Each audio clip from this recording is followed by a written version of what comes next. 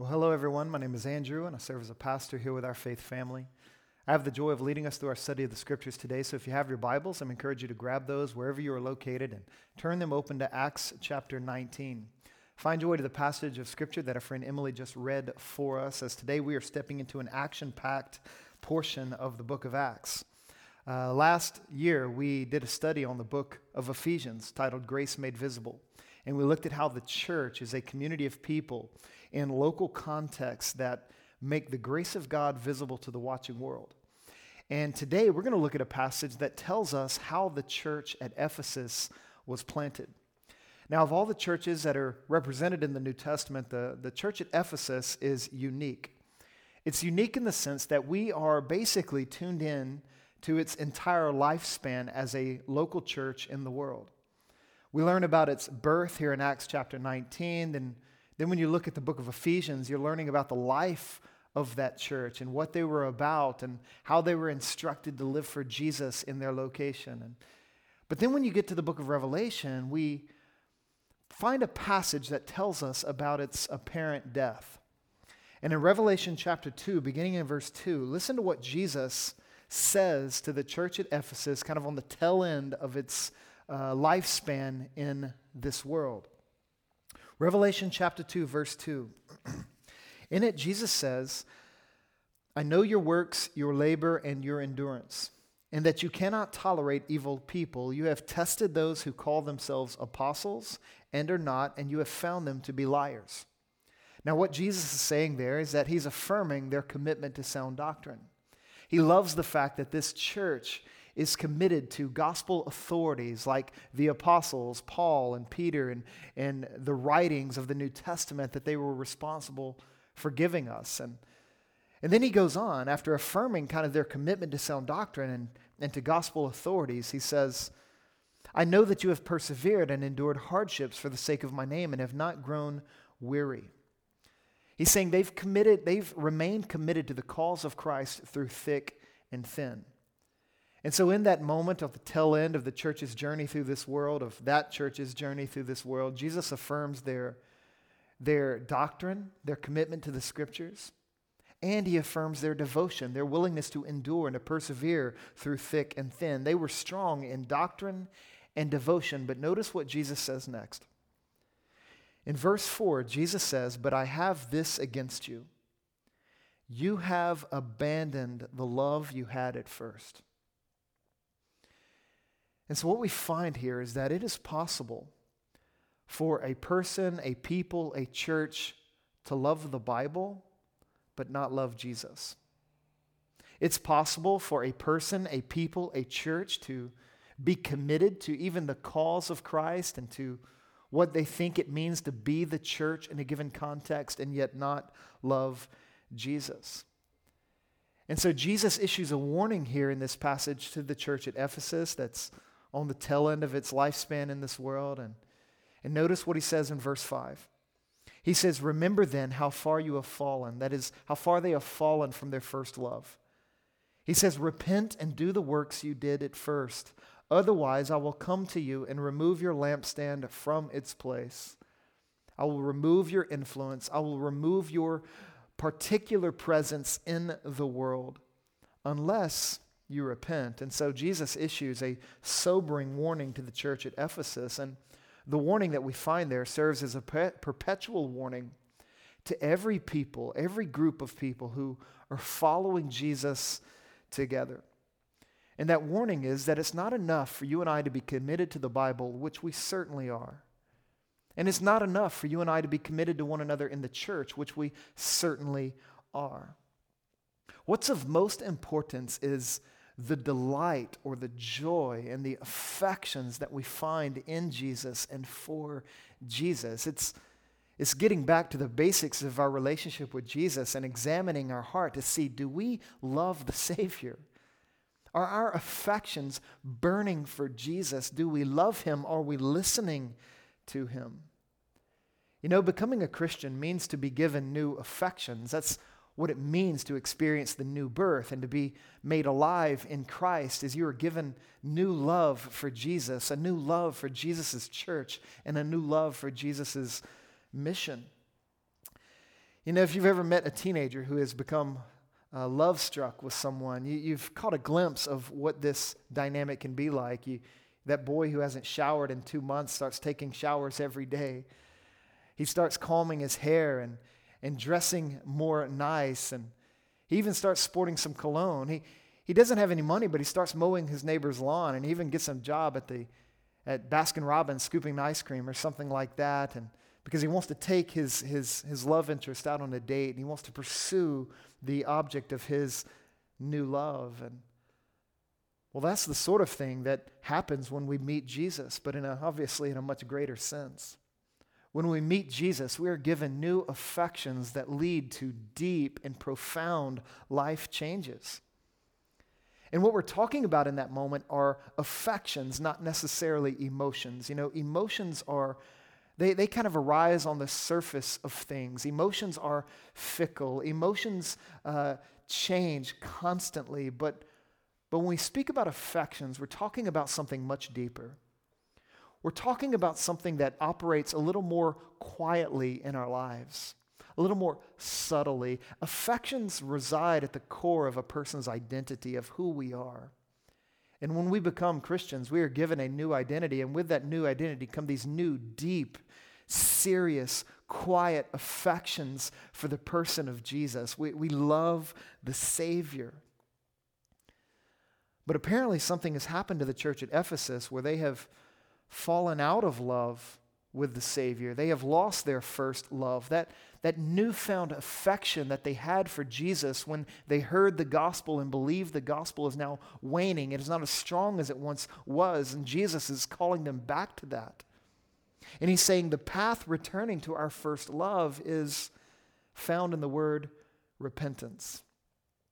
Repentance is what reignites our affections for Jesus. Repentance is what tunes us in to the reality of who Jesus is and what Jesus is all about. This is why when we talk about repenting or repentance in the life of our church, we always say it is that repentance is not a point in a person's spiritual experience. It's not like a person repents and then moves on with their lives. No, repentance, when you become a Christian, is the posture of your spiritual existence. It's the very way of life you assume following Jesus, which means we repent and we keep repenting. And as we repent and we keep repenting, we realize over and over again how deep our need for Jesus is. And we are reminded over and over and over again just how incredible his love for us really is. And so when we understand the love of Jesus, repentance becomes easy. When we understand the love of Jesus, repentance and returning to our first love is the path we want to be on all the days of our lives. Constantly returning to our first love, constantly returning to the newfound affections for Jesus' church, for Jesus' mission that were ignited within us when we became believers. So the question I want to ask is, what is the nature of this first love? What are some of the elements, the dynamics of this first love that repentance leads us back to? And if we look at Acts chapter 19, we will discover kind of the nature of that first love and what it is all about. When you step into Acts chapter 19, this is a moment where Paul is planting the church at Ephesus, which is something he did over about a 2-year time frame, a 2-year span. And as he planted the church, some very exciting things happened. We're told in verse 11 that God was performing extraordinary miracles by Paul's hands. Wild things, so that even face cloths and aprons, clothing that had touched his skin were brought to people who were sick. And when they came in contact with that, their illnesses left them. Or if they were oppressed or demonized by the enemy, those evil spirits would come out of them. This is some incredible, extraordinary, miraculous activity. It's the type of activity that cannot be manufactured. It's the type of activity that can only come according to the sovereign power and the sovereign grace of our God. You know, not too long ago, I was listening to a missionary who I deeply respect. He returned from a trip to a remote village in Asia, and he talked about how once he entered this village and began to share the gospel, miracles started happening. He started experiencing God doing things through him that he has never experienced before. And the sick were being healed, demons were being cast out, and that whole village was coming to faith in Jesus. Everything was changing. And I was listening to him tell his story. This other man kind of interjected and jumped into the conversation, and he said, hey, look, when I was a kid, my parents were missionaries to that same village. And when we were living in that village, trying to introduce people to Jesus, we didn't see any miracles. We didn't see any conversions. This type of thing didn't happen. And then he charged this other missionary that I deeply respect, he charged him with lying and fabricating the stories. And he basically said, well, if God did that when you went there, why wouldn't he have done that when we were there? And if he didn't do it while we were there, then he must not do it at all. And he was making a grave error in how we understand this miraculous activity of God. You see, if God is sovereign and if the scriptures are true, then what that means is that there are times when God performs miracles. There are times when he does extraordinary things in the advancement of the gospel. But we also recognize at the very same time that our sovereign God, there are times and stretches and seasons when God chooses not to. But if we understand our Bibles and if we understand the sovereign grace of God, then we're going to rest in the fact that God is going to, that at times he's going to perform miracles, sometimes he's not. We're going to trust him nonetheless. We will continue to share the gospel and advance the gospel and engage in the ministry of the word, all the while remaining faithful to the one who is forever faithful to his people.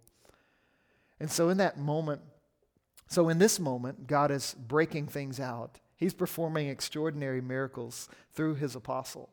And the miracles he's performing is very similar to what he did through Jesus. In Luke chapter 8, there's a moment where a woman who has been suffering with a blood disorder for 12 years approached Jesus in a crowd, and she reaches out in faith, and she's able to touch just the hem of his garment. And as she made contact with that material, power left Jesus and went into this woman and healed her of her disease. Well, that's the type of thing that's happening here, because God is ultimately, he's essentially verifying Paul's role as his apostle. He's verifying Paul's role as an emissary of the kingdom of God and as an ambassador for King Jesus. And over time, the church at Ephesus learned to discern between true representatives of the kingdom of God and true ambassadors of King Jesus and those who were false or those who were liars, according to Revelation chapter 5.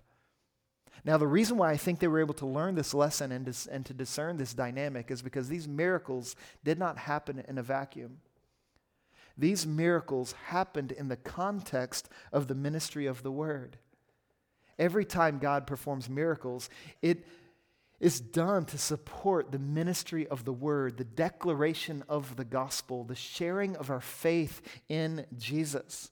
And if you look at the passage early in verse 10, there's a reference to the ministry of the word that Paul was engaging in the city. We're told that over the course of 2 years, all the residents of Asia, both Jews and Greeks, heard the word of the Lord. That is, they heard the gospel. You drop down to verse 20, and we're told that in this way the word of the Lord flourished and prevailed. So you had wonders, miracles, and word were working in tandem, and that's the mark of a true apostle. That's the mark of a true representative of Jesus. We engage in the ministry of the word, and when miracles break out, those miracles support and enhance the testimony of the gospel in those moments. Now we're told in verse 15 that there was a group of, or 13, that there was a group of itinerant Jewish exorcists who were attracted to the power that was at work in the apostle Paul. And they too wanted the power of Jesus to operate in their lives because they have been exorcising evil spirits through whatever magical formulas they've been employing. But now they kind of find a new technique. And so they parrot Paul and they begin to say the things that Paul was saying and in order to cast out evil spirits. And when you look at verse 15, it says that the evil spirits answered the sons of Sceva, these Jewish itinerant exorcists, and they say, I know Jesus and I recognize Paul, but who are you again? Now, that had to be very embarrassing to them. It's like showing up at a party and figuring out then that your name is not on the guest list. Well, these guys were trying to enlist the name of Jesus like Paul, but the evil spirits did not recognize them because they weren't believers in the name of Jesus. They just tried to leverage it like a spell, leverage it in a magical kind of way, thinking that just uttering the name of Jesus would give them the power to cast out demons, and it doesn't go well for them. We're told that the man who was demonized, who had an evil spirit, he then gets up and a fight breaks out, and you have this brawl between 7 men and 1 man, and you would think 7 on 1, the 7 would have the advantage, but that's not the case here. We know it's not the case because when all is said and done, this man is running out of the house naked and wounded. Now, if you start a fight with your clothes on, but when the fight ends and you're naked and wounded, you've lost that fight. And so this guy has just wrecked these 7 men, and they are fleeing. They are streaking from this scene naked. And as a result, everything starts to change. In verse 17, we're told that everyone who lived in Ephesus, both Jews and Greeks, they became afraid, and the name of the Lord Jesus was held in high esteem. And here's what that means. It means that they stopped trying to use Jesus. That many people stopped trying to use Jesus for their own personal advantage. They stopped trying to access the power of Jesus apart from the person of Jesus. Now, when we talk about the nature of our first love, this is what we're getting after. The nature of the first love that we want to return to is a love that wants Jesus for Jesus. It's a love that wants Jesus for Jesus. There is a difference between wanting the power of Jesus and the person of Jesus. There is a difference between wanting the gifts of Jesus and wanting Jesus himself. And so let me ask you, do you, in this moment, do you find Jesus beautiful, or do you simply find him useful? Ask yourself in this moment, if you can have heaven without Jesus, would you still want it? If you could have healing without Jesus, would you still desire it? If you could have his power without his person, would you want it? And if the answer to that question is yes on any level, then repentance is warranted. And we need to repent from wanting Jesus' power more than his person, from wanting heaven without him, and return to our first love that says, no, I want Jesus for Jesus. I want Jesus because he's beautiful and he's good and he's attractive and he's my Savior. He's my Redeemer. I want him for him. Now, many people in this city wanted Jesus for Jesus, and you look at verse 18, it says, those who had become believers, wanting Jesus for Jesus, saying, Jesus is the Lord, Jesus is the Savior, they came confessing and disclosing their evil practices. He was even told that they collected books and they burned them in front of everyone. You see, not only is our first love a love that wants Jesus for Jesus, but our first love is also a love that leads to actual obedience. Actual obedience, self-initiated obedience.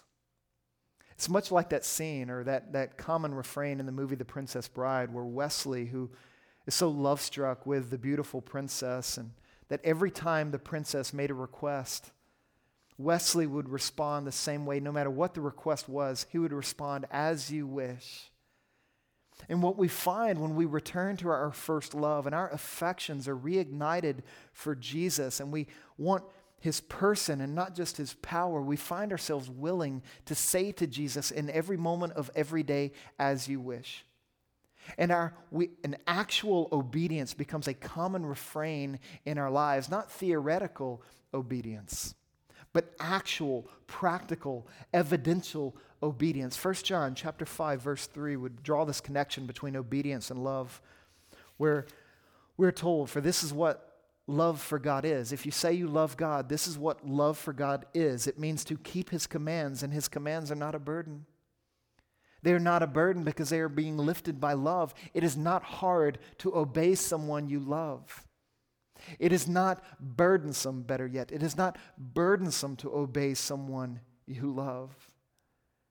And so when our affections for Christ are burning rightly, we want to do the things that would honor him. We want to say to Jesus in every moment, as you wish, as you wish, as you wish. Perhaps you remember that moment you became a Christian and how quick obedience came. How willing you were to cast aside things that confused your life before Jesus. How quick you were to dispel areas of disobedience that did not honor this newfound love that you have for Jesus after becoming a Christian. You know, when we first become Christians, we're willing to jump over the moon for Jesus. There's an eagerness, there's a willingness, there's an excitement to obey him, and lots of changes happen in those early days after becoming a Christian. But over time, it's possible for Christians and for churches to start taking Jesus' love for granted. It's possible to start taking Jesus' love for us and his presence and his grace towards us for granted, so that we're not thinking as passionately as we once did about what it looks like actually to obey Jesus and what it looks like actually to honor Jesus on our day-to-day basis. And in those moments, it's not because Jesus' love for us has changed. It's not because his grace has misfired in our lives. What is happening in that moment is that our love for him has lessened. And when our love for Jesus lessens, then our obedience to Jesus will become more burdensome, more difficult. And in the worst case scenarios, obedience for Jesus isn't even something we want to do. And in those moments, what needs to happen is repentance. Well, we repent and we return to the love that leads to actual obedience, where we are doing things that correspond with our commitment to Jesus and his calling upon our lives. You see three forms of obedience in this passage. In verse 18, you see a willingness for the people to walk in the light. The language there is they started confessing their sinful practices and disclosing. In other words, they were bringing everything out of the closet that they've been hiding from everyone in the church or from everyone in the community. They're bringing it all out into the light because they know that life thrives in the light, but it dies in the dark. If there is concealed sin in your life for too long, your love for Jesus will lessen, and you will find yourself with fewer affections for the Savior because you're not stepping out into the light where his love transforms the things about us. And so they're confessing, they're disclosing, they're not hiding anything. Then you look at verse 19, it even says they took some of the books that were associated with their wicked practices, with their magical ways, and they brought those books out and they began to burn them, and they burned a lot of stuff. We're told that they burned the amount of material that cost up to 50,000 pieces of silver. That amount of money would feed 100 people for 500 days back in the day. And so they're burning books. And what I think is going on here, this form of obedience, is that these new disciples who now love Jesus, they're putting up some safeguards. They are putting some boundaries between them and the things they once did that dishonored Jesus. They were not only were they walking in the light, but they were putting safeguards in their life, safeguards that would force sin to have to jump over to get into our lives again. This is much like what Jesus is talking about in the Sermon on the Mount when he says, if your eye causes you to sin, gouge it out. He's saying, take sin seriously. Don't flirt with it. Kill it. Don't fiddle with it. Do away with it forever. This is what they're doing in these initial early days of their relationship with Jesus. Now, one of the things you and I can never do in the life of our church, especially as we're gospel-believing people, is that we can never preach grace too much. You can never preach grace too much. But what can happen over time as we are preaching grace and gospel is that over time, we can fall into the delusion of thinking that grace somehow makes sin safe. But grace never makes sin safe. Sin is always harmful. Sin is always enslaving. Sin is always poisonous to the heart and poisonous to our lives, grace does not make sin safe. We do not sin freely, even though we are saved by grace. We sin, there are consequences that come with that. When we're living in sin and we're hiding it and we are not fighting against it, yes, over time our affections for Jesus can wane because we're not considering what he endured for us to show his love to us when he went to the cross. And so what we want to do is we want to allow grace to do what it's designed to do in our lives. And what grace is designed to do is it's designed to awaken our affections for Jesus by making us aware, man, we really need Jesus. And man, Jesus loves me even though these other things were true about me. I don't want those things anymore. I just want to be with Jesus. I want to say as you wish to him every moment of every day. And so I'm going to get wise. I'm going to put some safeguards up in my life. If you struggle with pornography, utilize some resources like Covenant Eyes. Put it on your computer to put a safeguard, a barrier between you and that dynamic. If you're struggling with some particular sin, have conversations with other disciples about safeguards you can put up between you and that sin, safeguards that sin would have to jump over and fight to get to you. Don't make it easy for it to do so. And so burn some books. I don't know what books you need to burn in your life right now, but consider what safeguards you can put up in your life. But then there's another dynamic of obedience in this passage. You find it when you drop down to verse 21. And we are cued into Paul's resolve. We're told in verse 21 that Paul resolved by the Spirit, and we're told about some of the travel plans he was making, that he was going to travel through Macedonia and Achaia, go to Jerusalem. Eventually, he would end up in Rome. Now, Rome is where Paul would be killed. And later on, after this passage, Paul's going to be warned by a prophetic voice that if he goes to Rome, he's going to die. But at this point, he's resolved by the Spirit to go there, and the language here echoes the very language that described Jesus' resolve to go to Jerusalem where he too would die. And what you find here is Paul's willingness to go wherever the Spirit leads. You find here a willingness for Paul to take up his cross daily and to follow Jesus. And when we think about actual obedience, we're talking about submitting to the Spirit, going wherever he says to go, doing whatever he says to do, denying ourselves daily, taking up our crosses and following Jesus.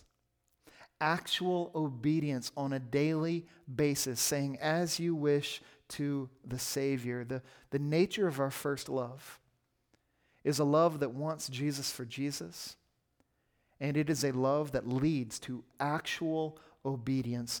What actual obedience needs to be present and operative in your life right now? What is the Spirit telling you?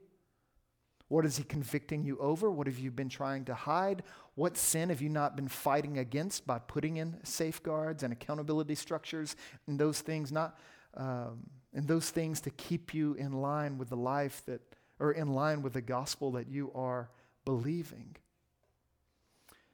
Well, verse 23, you keep reading, we learned that there was a major disturbance about the way. Sometime later, there was a disruption in Ephesus about the way. And the way there is a reference to Jesus' statement when he said, I am the way, the truth, and the life. Christianity in its early days was known as the way, and the way was causing problems in Ephesus. And so a mob forms and a riot breaks out because the gospel was affecting too much change in the city. The gospel was changing things that the city didn't want changed. And what you find here is that no area of life is immune to the gospel's influence, that the gospel will penetrate and affect everything it comes in contact with. And so an angry group of people get together and they try some herd immunity, so to speak, to try to immune themselves towards the gospel's influence. They didn't want the gospel to change things, and so they start to protest. They start to mistreat Christians, and a lot of chaos and confusion begins to arise. And what's happening in this moment is that they were being confronted with the nature of this first love, the nature of our first love. You see, the nature of our first love is a love that saturates all of life. It is a love that does not leave any inch of creation unaffected or untouched. And when the gospel began to change people's lives and the rhythms of their lives begin to change, It started to affect everything in the city, and many people didn't like that. And the reason that is because this is a love that saturates all of life. Notice a few of the things that are affected. This love saturates our relationship with money. The Christians in Ephesus were no longer spending their money on idols. They weren't buying these idols that were carved and crafted by human hands, these non-gods that people were trusting in and worshiping. They were no longer buying those. And so this threatened Demetrius's trade. It threatened the craftsman's trade. It threatened so much about the economy of Ephesus. You know, one of the most remarkable things that our first love can do for us is our first love, when we return to it, is it can enable us and energize us to put a dent in the economy of sin, where we can put a huge dent in the economy of sin. This is what is happening in Ephesus, and this is what can happen today. Do you know how we can really be effective in combating human trafficking? How we can affect change on that level? Well, if Christians would rise up and start starving that industry economically. And we put a dent in the economy of sin by saying, look, we're not going to feed ourselves pornography and put money into that, because that just goes to feed the market that human trafficking is a part of. So how do you combat human trafficking? One of the most ordinary ways you can do so is by refusing, in this time of isolation, in this type of quarantine, refusing to gratify your sexual desires through pornography on the internet. Returning to our first love means returning to a love that saturates all of life, and it includes our sexuality, our sexual practices. It includes how we engage in the exchange of goods and finances. It affects our relationship with money. But then you also see in this text that this love saturates our relationship with culture. The city of Ephesus had a long history. The people of the city had shared values that might be declared in the statement of verse 28, where everyone is crying out, "Great is Artemis of the Ephesians." This shared value they have, this slogan of the city that everybody starts chanting in the riot as the riot is breaking out. They also had a shared history. If you look at verse 35, there's a reference there to something that fell from the sky, most likely a meteor of sorts that fell to the sky, and people gravitated towards it, which is why the cult of Artemis kind of started in Ephesus, and they were attributing things to the gods from this. And so they had shared values, they had shared history, and now the gospel has come in, and it's challenging all of that. It's challenging their story, their narrative, their history, their values. The gospel is challenging all of that. Now, this gives us a moment to think about how the gospel changes and saturates our relationship with culture. No matter what culture it is in the world, we want to say right now that the gospel does not insist upon cultural conformity, meaning when the gospel crosses cultures and begins to penetrate new people groups who have shared values, shared history, shared culture, all these cultural dynamics, the gospel does not insist that those people groups conform to the cultural expressions of Christianity that are found or common here in Seattle or in the United States. No, the gospel does not insist upon cultural conformity, but it does insist upon cultural compliance. Meaning it insists upon people complying with the kingdom of God, complying with the ethics of King Jesus, complying with the fact that Jesus is Lord and no one else is, complying with the fact that idols are bad and they need to be shunned, complying with the call for repentance to be exercised and faith in Jesus to be kindled. This cultural compliance with King Jesus is required of every culture on the planet, but that's not the same thing as cultural conformity. One of the mistakes missionaries from our country made in the 19th century is when they would go to a place like Africa and they would try to evangelize people or share the gospel with unreached people groups, they attached too many cultural garments to that practice. And they tried to insist on Africans becoming more American than Christian, and that created some problems. And as a result, the gospel didn't make much of a dent in those early days. But then came along missionaries like Adoniram Judson and Hudson Taylor, and they began to recognize, no, we need to just get the gospel there and allow the gospel to bring their culture into compliance with the kingdom of God so that they can express their faith in ways that resonate with their heart language and their customs and their practices. This is why a man named Lamin Sanneh, who's I believe he's a professor at Harvard or Yale, and he's a follower of Jesus, and he studies missiology and the movement of the gospel around the world and its impact on culture. And he makes this statement about when the gospel started to really take root in certain tribes in Africa. He says, there was a moment where people sensed in their hearts that Jesus did not mock their respect for the sacred nor their clamor for an invincible Savior. And so they beat their sacred drums for Jesus until the stars skipped and danced in the skies. After that dance, the stars weren't little anymore. Christianity helped Africans, here it is. Christianity helped Africans to become renewed Africans, not remade Europeans.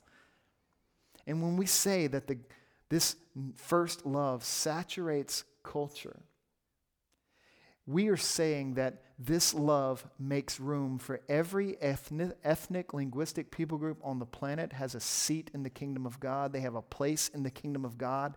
This unity that God's people have in the midst of our cultural diversity is a good thing.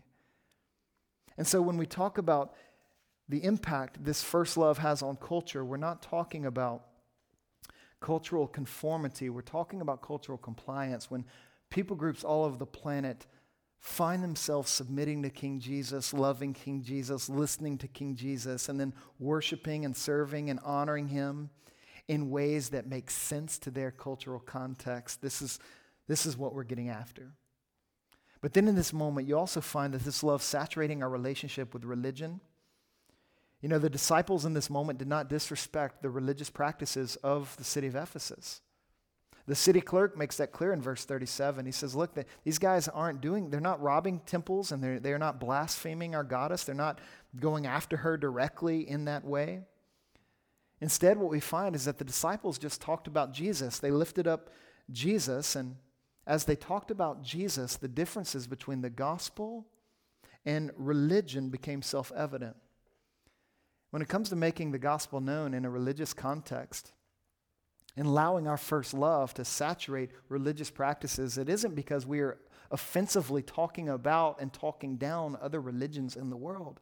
No, it happens when we just talk about Jesus, lift up Jesus. And when we lift up Jesus, the differences between the gospel and religion are self-evident. And so we want to recognize the respect we can show other religions, and we can show people of other faiths, but as we're showing that respect, we're still lifting up Jesus. And when they begin to pick up on the difference, they begin to pick up on the differences Jesus' love makes and how incredibly different the gospel is from religion. Some of them may get angry. Some of them may fight back. Some of them may protest. But at the same time, some of them may be given new affections. Some of them may receive a new love. Some of them may find themselves repenting and believing the gospel, being transformed by the reality of Jesus. And so as we think about what it means to return to our first love, we're talking about putting ourselves on the path of repentance and staying there. And one of the ways we want to repent is we want to repent from limiting Jesus' jurisdiction in our lives or even in the world that we see around us. We want to repent of limiting his jurisdiction, recognizing that Jesus has rights to every inch of this world. When Jesus resurrected from the grave and he engaged his disciples before sending them out on the Great Commission, he assured them, look, all authority on heaven and on earth has been given to me. Therefore, go and make disciples. And so this first love is a love that saturates all of life. It saturates our relationship with money, our relationship with culture, our relationship with religion. It drives us into the world around us in ways that lift up Jesus. And as we lift up Jesus, some people are going to be mad. Other people are going to be transformed. What we do is keep lifting up Jesus. And so let's think about what it means to repent and return to our first love. Let's repent and return to the love that wants Jesus for Jesus. Let's repent and return to the love that leads to actual obedience, actionable obedience. And let's repent and return to the love that saturates all of life, seeing everything through the reality of Jesus' life and his death and his resurrection. And let's be honest about the implications that those realities have on money, on culture, on religion, on our approach to missions and serving Jesus in Seattle and around the world. Back in the day, there was a wonderful set of movies known as Karate Kid. And I'm talking about the originals back in the 80s, not the remakes that are always terrible, but the original Karate Kid movies with Ralph Macchio, who played Danny Russo, and he had a mentor, Mr. Miyagi, and Mr. Miyagi took care of bonsai trees.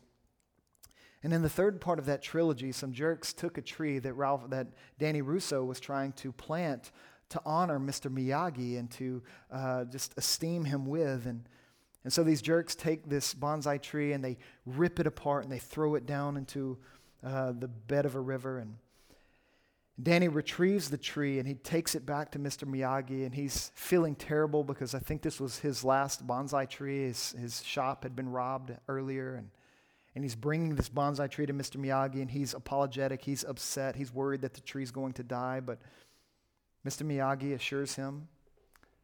He looks at him and says, hey, the tree has strong roots. And then Mr. Miyagi took the tree and he bound it and he nurtured it. And before the movie ends, the tree had revived. The tree was restored. The tree came back to life. You know, when we become Christians and we are given new life in Jesus, in that moment we are given strong roots. And over time, those roots may come under attack. They may come under attack by the world, by the flesh, or by Satan. Our first love may be intruded upon. Our affections may dampen, but they may even be split apart. But I want you to understand that Jesus' love for his people is never lost. That we have strong roots, not in our affections for Jesus, but strong roots in Jesus' affections for us. And when we remember the love of the Savior, repentance becomes easy. Returning to our first love becomes exciting. It becomes desirable. Repentance isn't a scary word for us. It is a posture that we want to embrace, we want to assume, because the love of Jesus makes repentance easy. And so we want to repent and keep repenting. We want to return to our first love over and over and over again, a love that wants Jesus for Jesus, a love that leads to actual obedience, and a love that saturates all of life, affecting how we see every ounce of God's, or every inch of God's creation. Let's pray together. Heavenly Father, would you give us grace to repent and return to our first love? If there are areas of our lives right now, or an area of our church right now where we are not loving Jesus for Jesus, or we are not actually obeying Jesus, or we are not allowing your love to saturate every area of our lives, I pray that you would expose that you would bring that out into the light so that we might confess, so that we might repent, that we might return to our first love. God, would you reignite our affections for Jesus? Would you stir our love for the Savior? And remind us that our love for him is rooted in his love for us. We thank you for the strong roots that we have in Christ, and we pray for your grace to abound in our lives, in our church, forever and always. God, we ask and pray this now in Jesus' name. Amen.